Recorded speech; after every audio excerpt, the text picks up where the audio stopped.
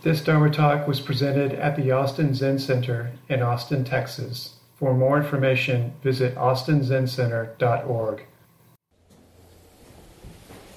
Good morning. Good morning. Wonderful to see everybody. Happy New Year. Are there folks that are here for the first time today? Okay, welcome.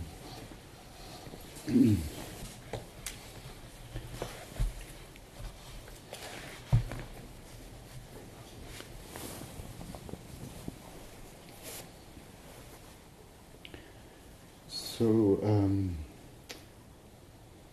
this morning I'd like to talk about a particular type of practice in Buddhism called loving kindness or Maitri practice. And maybe sort of distinguish it from the sort of main practices of Zen or Soto Zen. But I recently have been thinking a lot about Zenkei Blanche Hartman, who is the founder of this temple, and for some reason I didn't know that when I came here. I was surprised by that fact.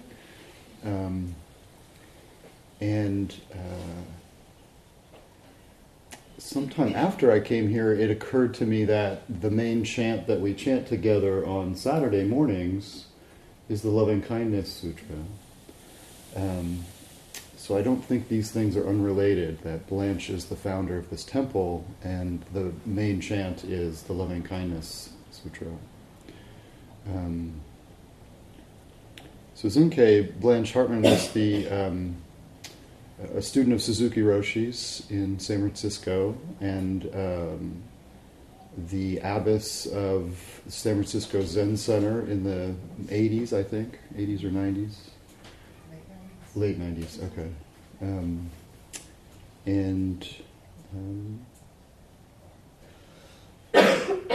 When I lived at City Center, San Francisco Zen Center, which is where Blanche and her husband Lou lived together for decades,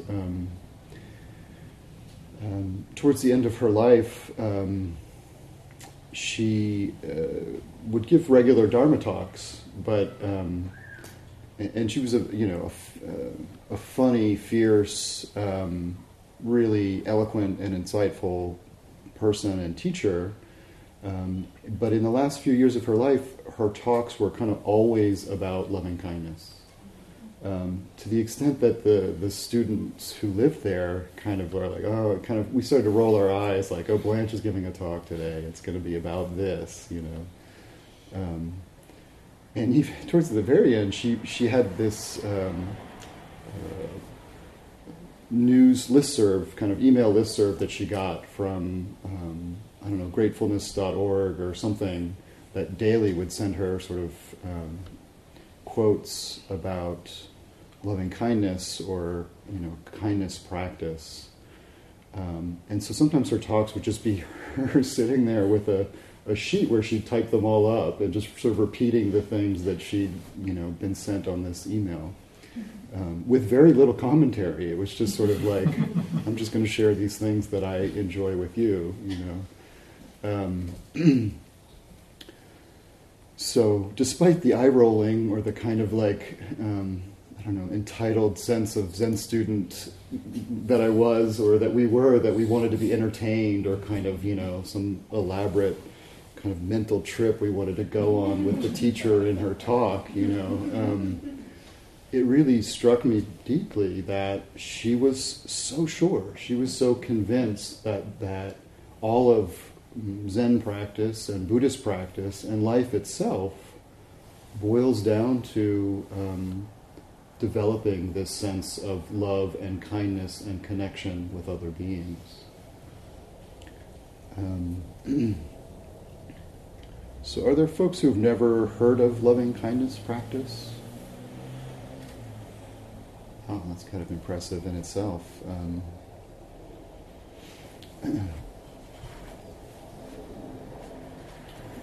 So I think it's been helpful for me when teachers that I've studied with have been very clear or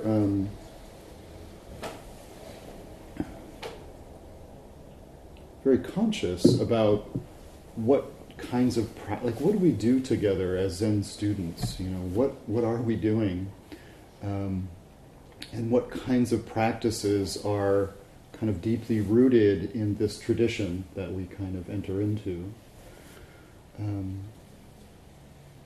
And without going too deeply into it, the primary, I would say the primary practice of Zen Buddhism is something called shikantaza, or which is translated as just sitting, nothing but sitting.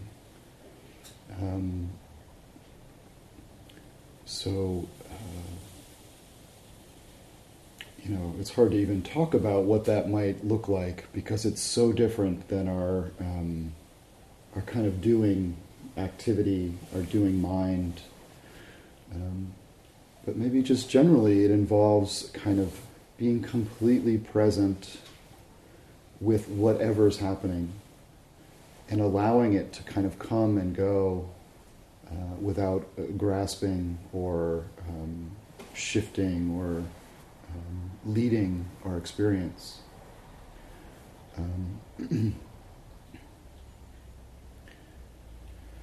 And I do have trust in that primary practice, that if we just open up to the reality we find ourselves in, both within ourselves and around us, as kind of one continuous activity,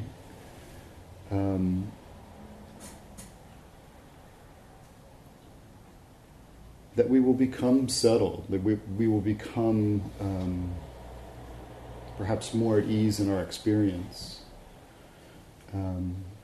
that we will be grounded in being present, and being present for ourselves and being present for other people.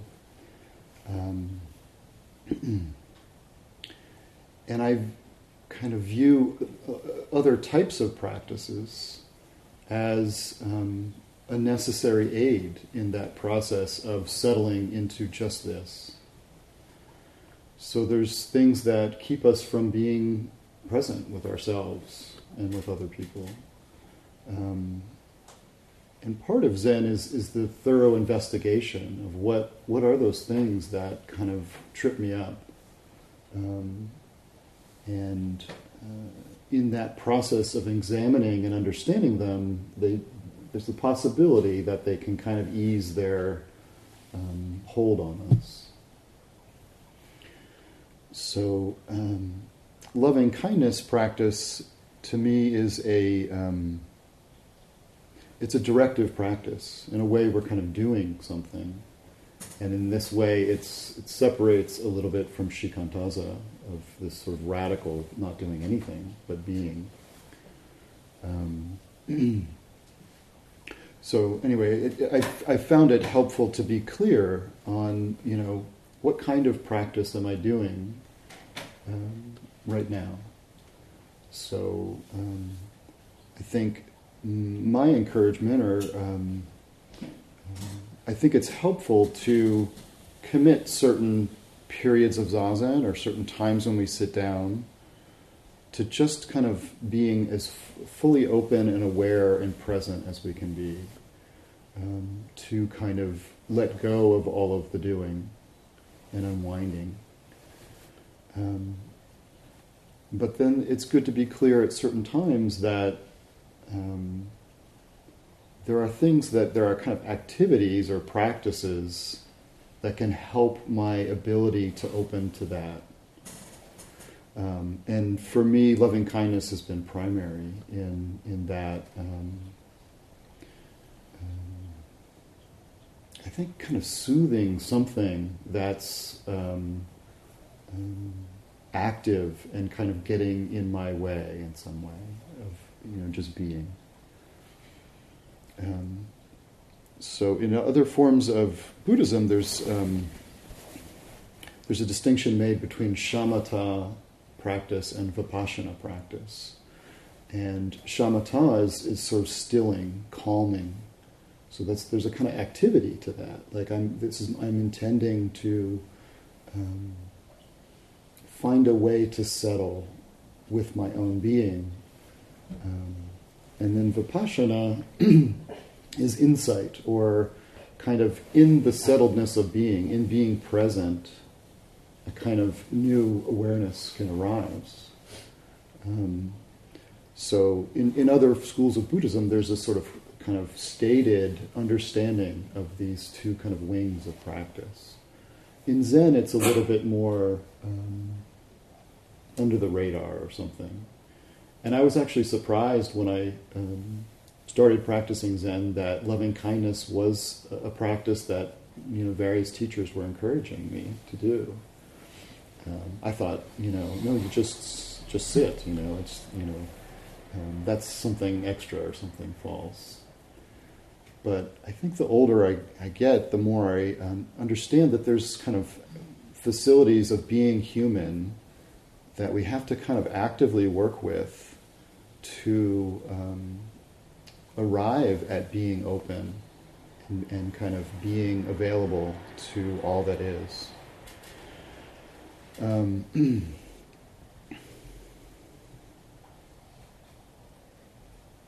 So in a way, our ability to navigate this path of kind of different types of practice is a wisdom in itself. And I love this quote from Shunryu Suzuki. One of the concepts that he brought to his students was this idea of nyu shin in Japanese, which is translated as soft, flexible, kind of pliant mind. So an ability to kind of flow with reality, with my own experience, with other people. If suddenly life throws me something that wasn't in my plans, an ability to kind of roll with that. So that's nyu shin. He says, the important thing is to have a smooth, free-thinking way of observation. We have to think and observe things without stagnation. Our mind should be soft and open enough to understand things as they are. When our thinking is soft, it is called imperturbable thinking. This kind of thinking is very stable. It is called mindfulness.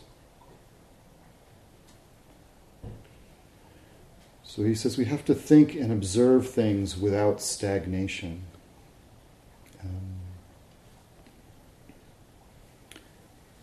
So this stagnation, or kind of blocked, hindered, there's lots of words in Buddhism to describe this kind of what is probably our usual state of mind, but it's sort of the alternative to being fully open and present.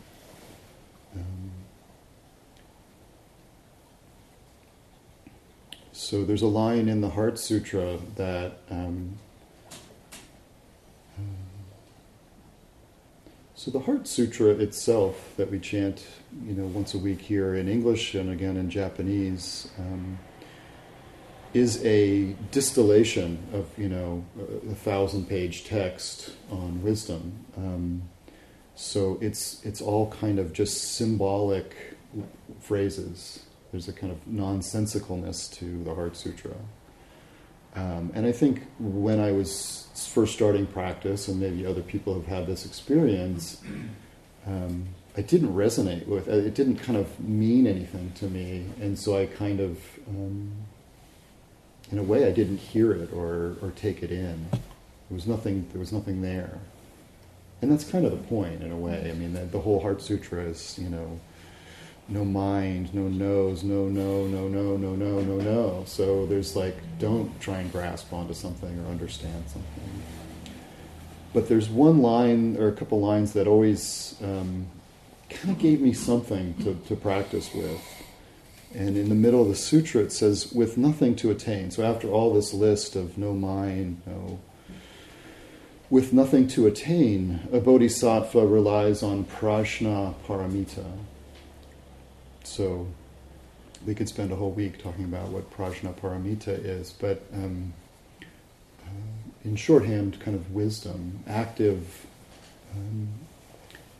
ever kind of fluctuating and changing reality.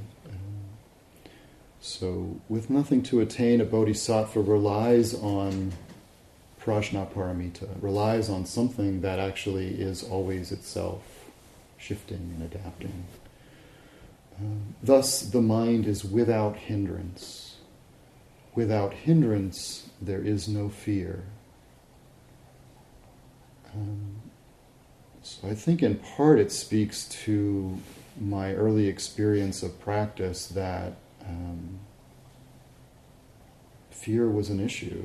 Fear was something that I was starting to recognize had been a part of my life. And this line from the Heart Sutra was saying kind of definitively, without hindrance there is no fear. Without this blockage, without this stagnation.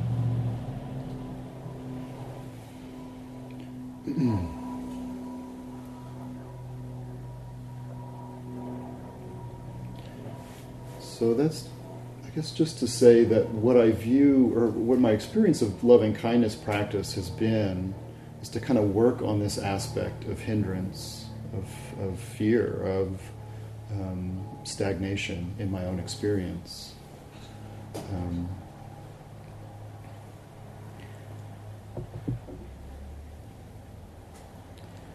And I'll talk a little bit more about the practicalities of loving kindness practice, but I'll just outline the very basic form of it, which is that we repeat a couple simple phrases.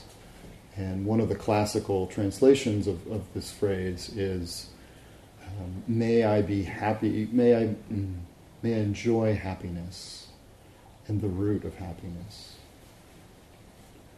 And then the process of the loving kindness practice is that often we start with ourselves. So there's a kind of directing of attention to our own experience. And then gradually working out from there to people that it's actually easy for us to direct these kind and loving feelings towards, like a teacher or a grandparent, and then gradually a friend. And we'll talk more about how it expands from there. But I thought maybe just for a moment we could try this one phrase. So kind of tuning into your own body. Sometimes it helps to actually roll my shoulders a little bit. There's a lot of tension that can be stored there.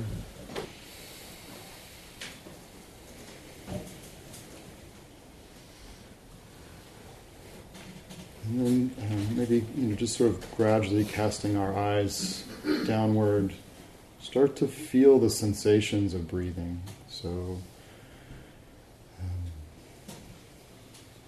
we can start by just noticing that I'm breathing in, and then I'm breathing out. And just in our body, kind of sensing the sensations that change as we breathe in and out.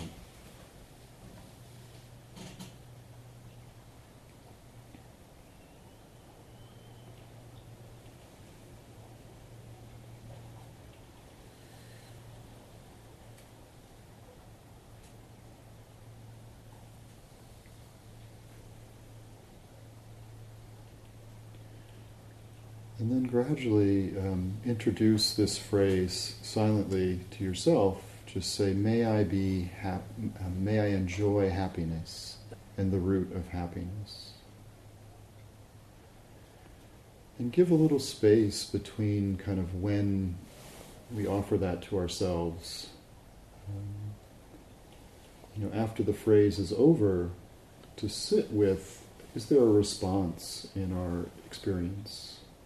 A resistance, a kind of warm or melting into that phrase, no kind of reaction at all, maybe ambivalence or something.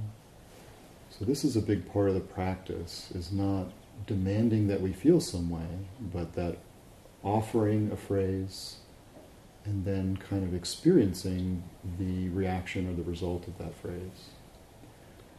So I'll allow just a couple minutes to try this ourselves. But again, the phrase is, may I enjoy happiness and the root of happiness. And then a pause. And then offer the phrase again.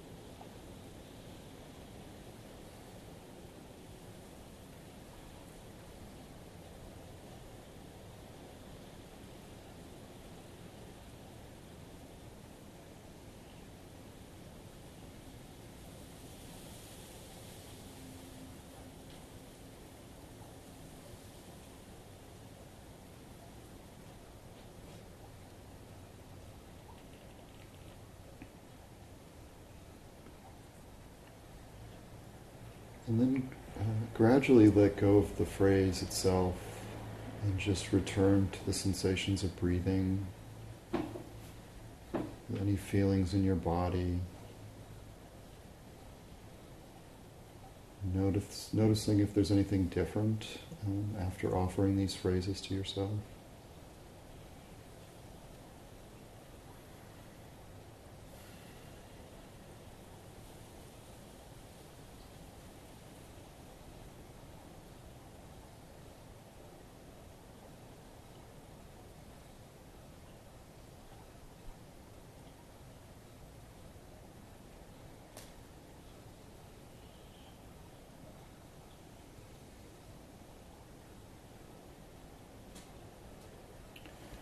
Okay, thank you for being willing to try that.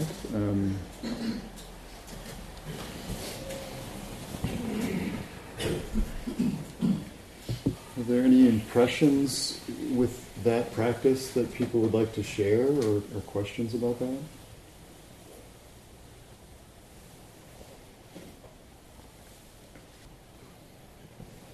What do you suppose is meant by the root of happiness? Yeah.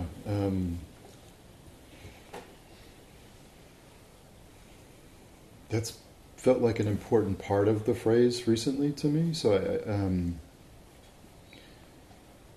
and I think even the word happiness can be difficult for people, we have kind of lots of ideas about what happiness means. And I think the term, the root of happiness, leads me back to a kind of deeper version of happiness than a kind of societal idea of happiness. But also it speaks to this interconnection. So partly I think what we're hoping to open to in loving kindness practice is a kind of wider connection to all beings. And gradually the practice goes from may I, experience these things, to may you, to may all beings in the universe experience this happiness.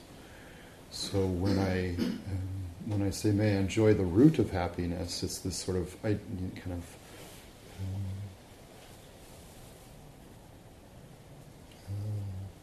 spring, like a spring of water or fountain or something of the kind of pervasive happiness that is everywhere already.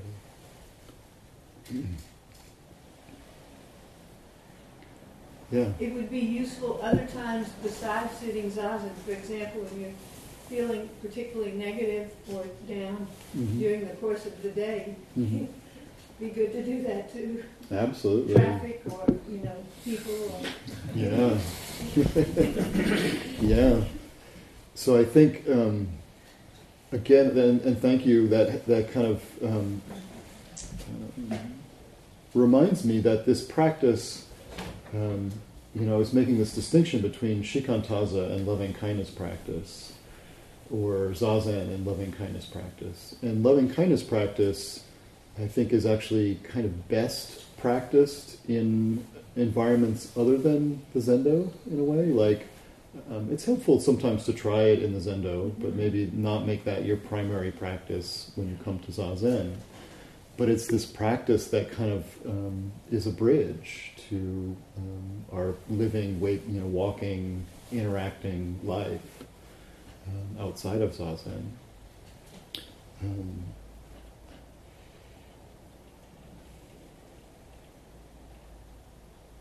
Yeah, thank you. And I'll talk a little bit more about that, but I want to acknowledge that this process or this practice can be difficult, and can be difficult at the beginning to kind of access what is this feeling of love or this feeling of kindness.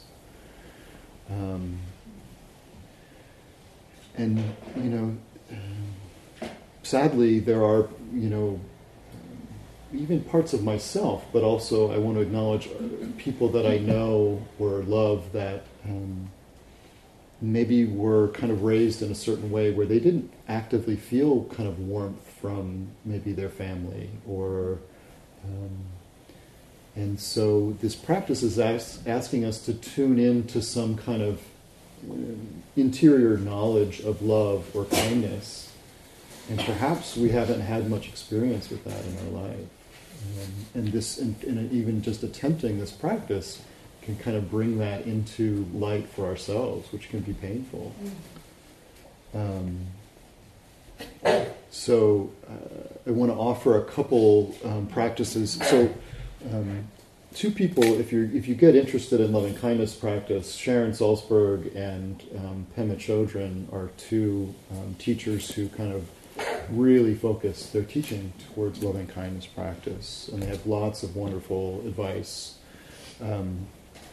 But one of I think Sharon Salzberg has some kind of on tricycle. You can go and sign up for some kind of class, just online. That's happening now? I think so. Okay, great. Yeah, Sharon Salzberg wrote this book called The Revolutionary Art of Happiness is the subtitle, but the book itself is just called Loving Kindness. And it actually is more broad than that. It's a really great introduction and instruction on the practice of all four Brahma Viharas, of which loving kindness is just one. But the first stage, and Pema Chodron talks about this a lot, is before we can kind of develop this practice, kind of offering love to ourselves and then widening that out, is we have to be able to touch some kind of warmth, some kind of feeling of love, or in our own understanding. Often the suggestion is to kind of think of your pet,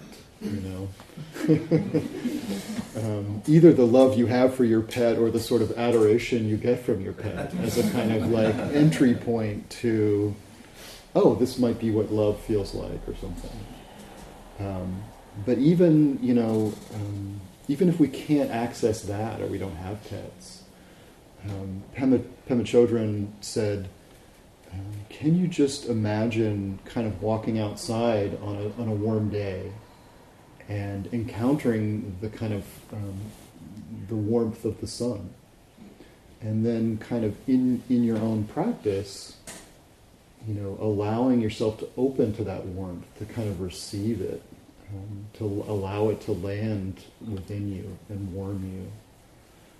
So at some very basic level, that can be an entry point into loving kindness practice. But yes, once we start down this path of loving kindness practice, and there's a kind of initiation period, or was in my experience, of sitting there and offering these phrases and feeling completely silly about the whole thing. Like, what am I trying to tell myself, and feeling inauthentic or something. I want to encourage people to kind of take up the practice for a few weeks or something and try and get past that initiation phase, because I think then the practice comes alive in our life. And like you're saying, it's possible at some point that in the midst of kind of making some big mistake and having a kind of big self-judgment arise, some little voice starts offering kind of that reaction within me. May you be happy, may you be at ease. So, and I think this is true of establishing any kind of practice, is that there's a phase of just sort of faking it, kind of like, okay, this is the instruction, I'll try that on. And then if we stick with it, it kind of takes on a life of its own. And then, we're standing behind somebody in the line at the supermarket, and they're kind of melting down at the cashier or something, and kind of without kind of consciousness, there's a sort of like, oh, I hope this person's okay, or like that they find some ease in their life or something. And this is really the practice at work, how we start to see connections, how we start to see... Pema Chodron talks about a Tibetan practice of, and I've heard this, that there's a famous practice of seeing everybody that you meet as, at some point in past lives, as having been your mother, or somebody who cared for you deeply. So how would that change the way that I view the person at the cash register, or the person getting upset with them? To think, oh, they raised me and cared for me. Katagiri Roshi says something similar, like, can we see every being as Buddha?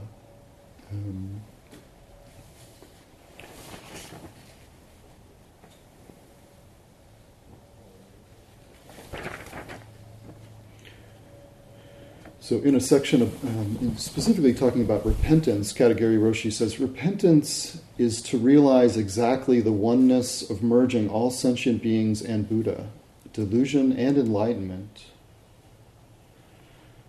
So this is non-duality, that everything kind of exists together.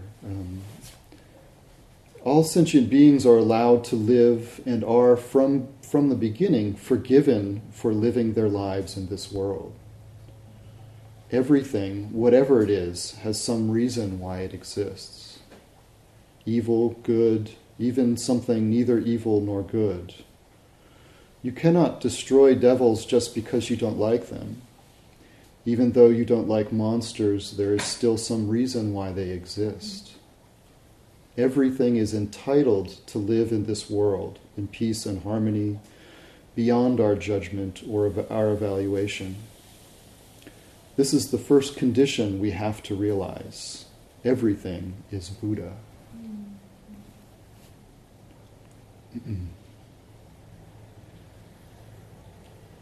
So repentance is another kind of practice that has this same goal of kind of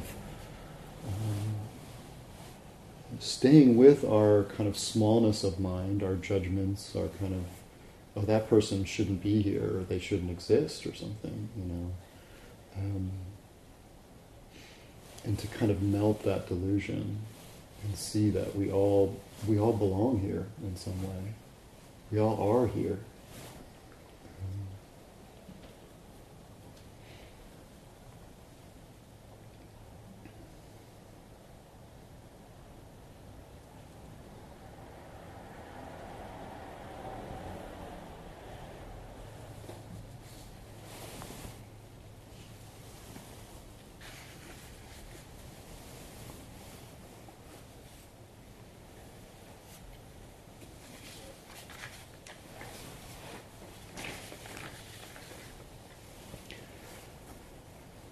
So I'll share my my favorite Zen-kei story. I think I've told it a couple times recently, but even just coming into the room at the beginning of this talk and seeing her picture on the altar,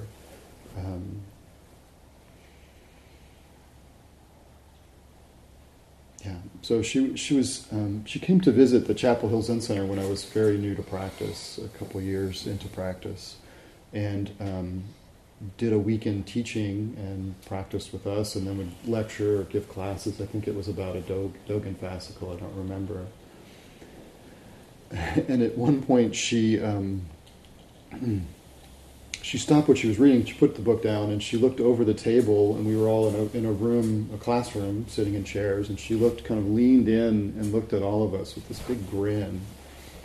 And she said, "You don't know it yet, but you're all..." what was the word? Sort of something like, "You're all stuck here. You're all in practice for good." You know? Basically, you've opened some door into practice, and now you can't go back. You know, and there was a kind of glee in which she was telling us that, even though the message was a little bit frightening to me. Like, oh, I've joined a cult or something. Or even some fear that I might awaken to something that I would want to kind of run away from or turn my back on or something. But the delight at which she can express that, you know, even something fearful, I think spoke to the depth of her own kind of love for practice and the love for us, you know. We were on her team now too. Like, we're all stuck in this thing called practice with her, and she was kind of excited about that, like glad for that. So when people start practice period at Tassajara Zen Mountain Center, often people are traveling from long distances, and they come through the city or San Francisco City Center. And then the morning that the practice period starts, there's a couple vans that arrive at City Center. You know, the students load in and drive into Tassajara to start the practice period.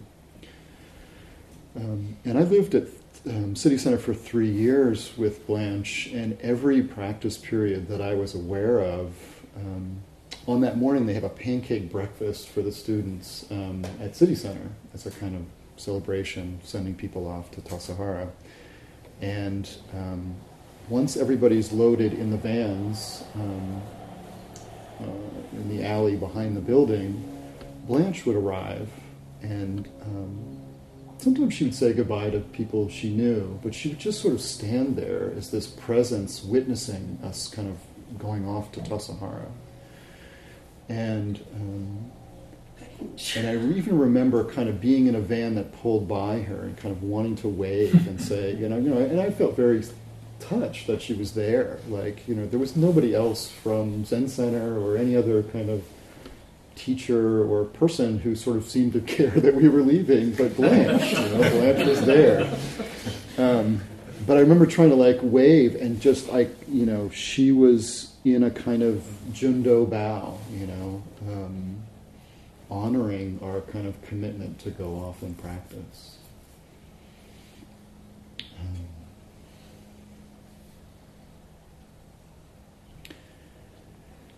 And then when I was, I returned to City Center in 2015 because my teacher Paul had invited me to be Shuso for a practice period, which is a big honor in practice. And Blanche was, so I moved back into the building after I had left for a couple of years, and Blanche was still there, but she often used a walker. She had to use this little electric seat that would take her from the first to the second floor. I think she was really struggling to be able to get down the stairs to the Zendo, which is in the basement.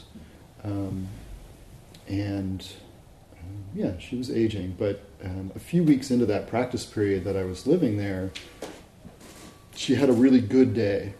And she just sort of put her walker against a wall and decided like she was walking everywhere. And there was this big grin, you know. that she was kind of feeling good, and I remember stopping and chatting with her about it, and feeling kind of pleased for her. And sadly, I think it was the next day she fell, partly I think because she wasn't using the walker, and broke her hip, I think, or leg, and was taken to a rehabilitation center and never moved back into city center. It was sort of, that was the start of her decline. So at the ceremony, the Shuso ceremony, at the end of that practice period, which involves you're sitting on this kind of platform and people are kind of rapid style asking questions and you're responding, and it's kind of there's an element of combat to it. They call it Dharma combat. So,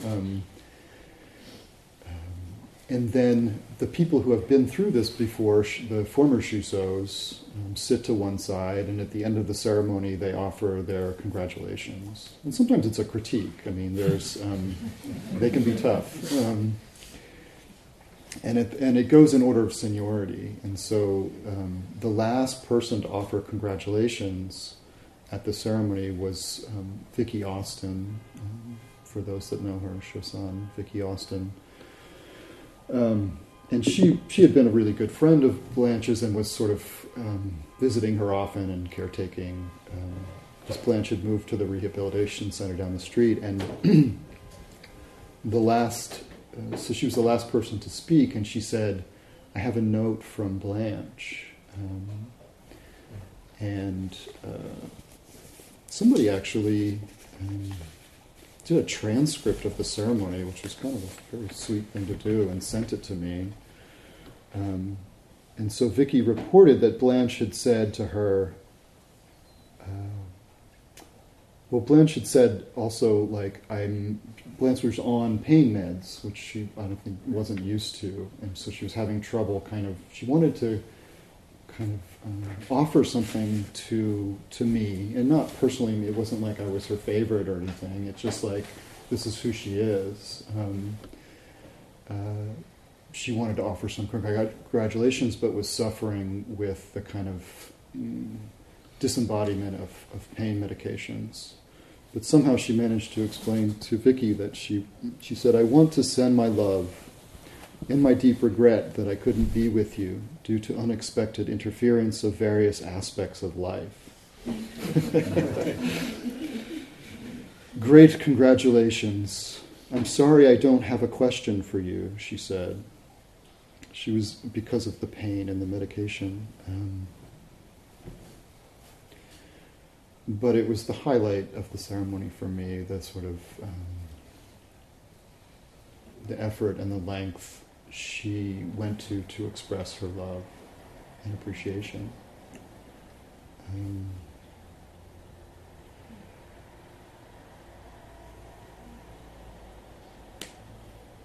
So I think, to me, that was a direct benefit of her kind of lifelong practice in loving-kindness practice. That there's a naturalness then to the way that we treat other people, or there can be. A natural care and consideration.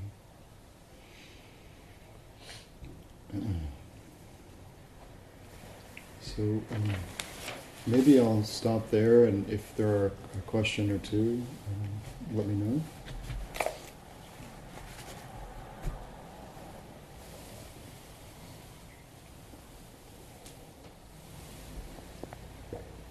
I don't know if you remember this.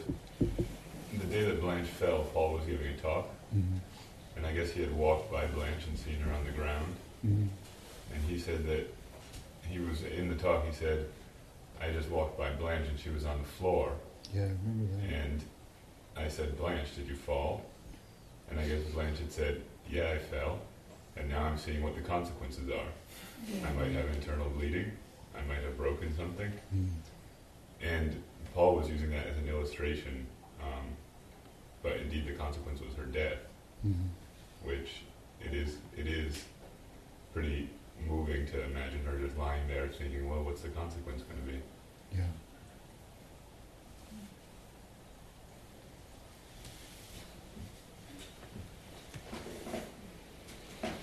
Yeah, thanks for sharing that. I forgot that part of the poem.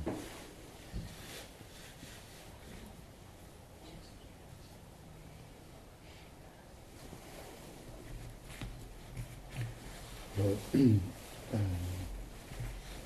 I just want to say that I'm open to further discussion about loving kindness practice. If you have one of your own or you'd like to start, let me know if I can help.